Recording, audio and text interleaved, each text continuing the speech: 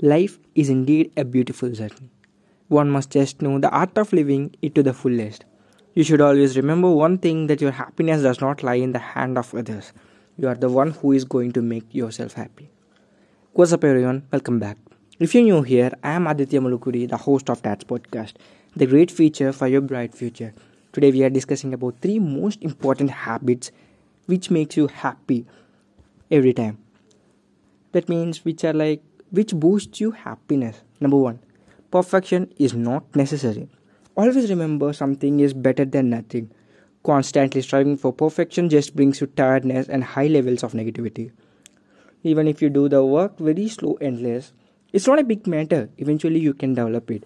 Giving your best shot is always necessary for achieving success in life, but the vigorous and stubborn strive towards perfection creates a negative impact on your life and does not let you to lead a beautiful life. Number two, blaming. Blaming is a game everyone plays at some point in his or her life.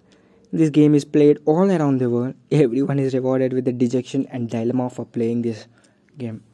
At different stages of life, you tend to blame many different people, from your parents to children. You tend to blame your parents for the values they inculcated in you or question their upbringing because blaming others is always a convenient option.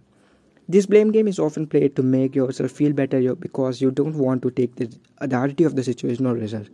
You might feel less burden after blaming someone else about your problem, but this is no for help. It will just create negativity and false sense of satisfaction. Number three, accept the situation. If you do not accept the life is not within your control, that you do not always have a choice, that life rarely turns out the way you expect or wish it to, then simply be prepared for a difficult journey. You still live just unhappily with a lot of excuses and complaints. You will be disappointed, you will fall out of love. Who you love will not love you back. You will not be loved the way you want it to be. Someone you love will be lost to you. You were not born rich or great. So that's life.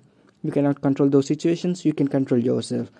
Try affirmation or chanting to yourself, that's life, or it will pass. It will make you stronger, more realistic, and more accepting.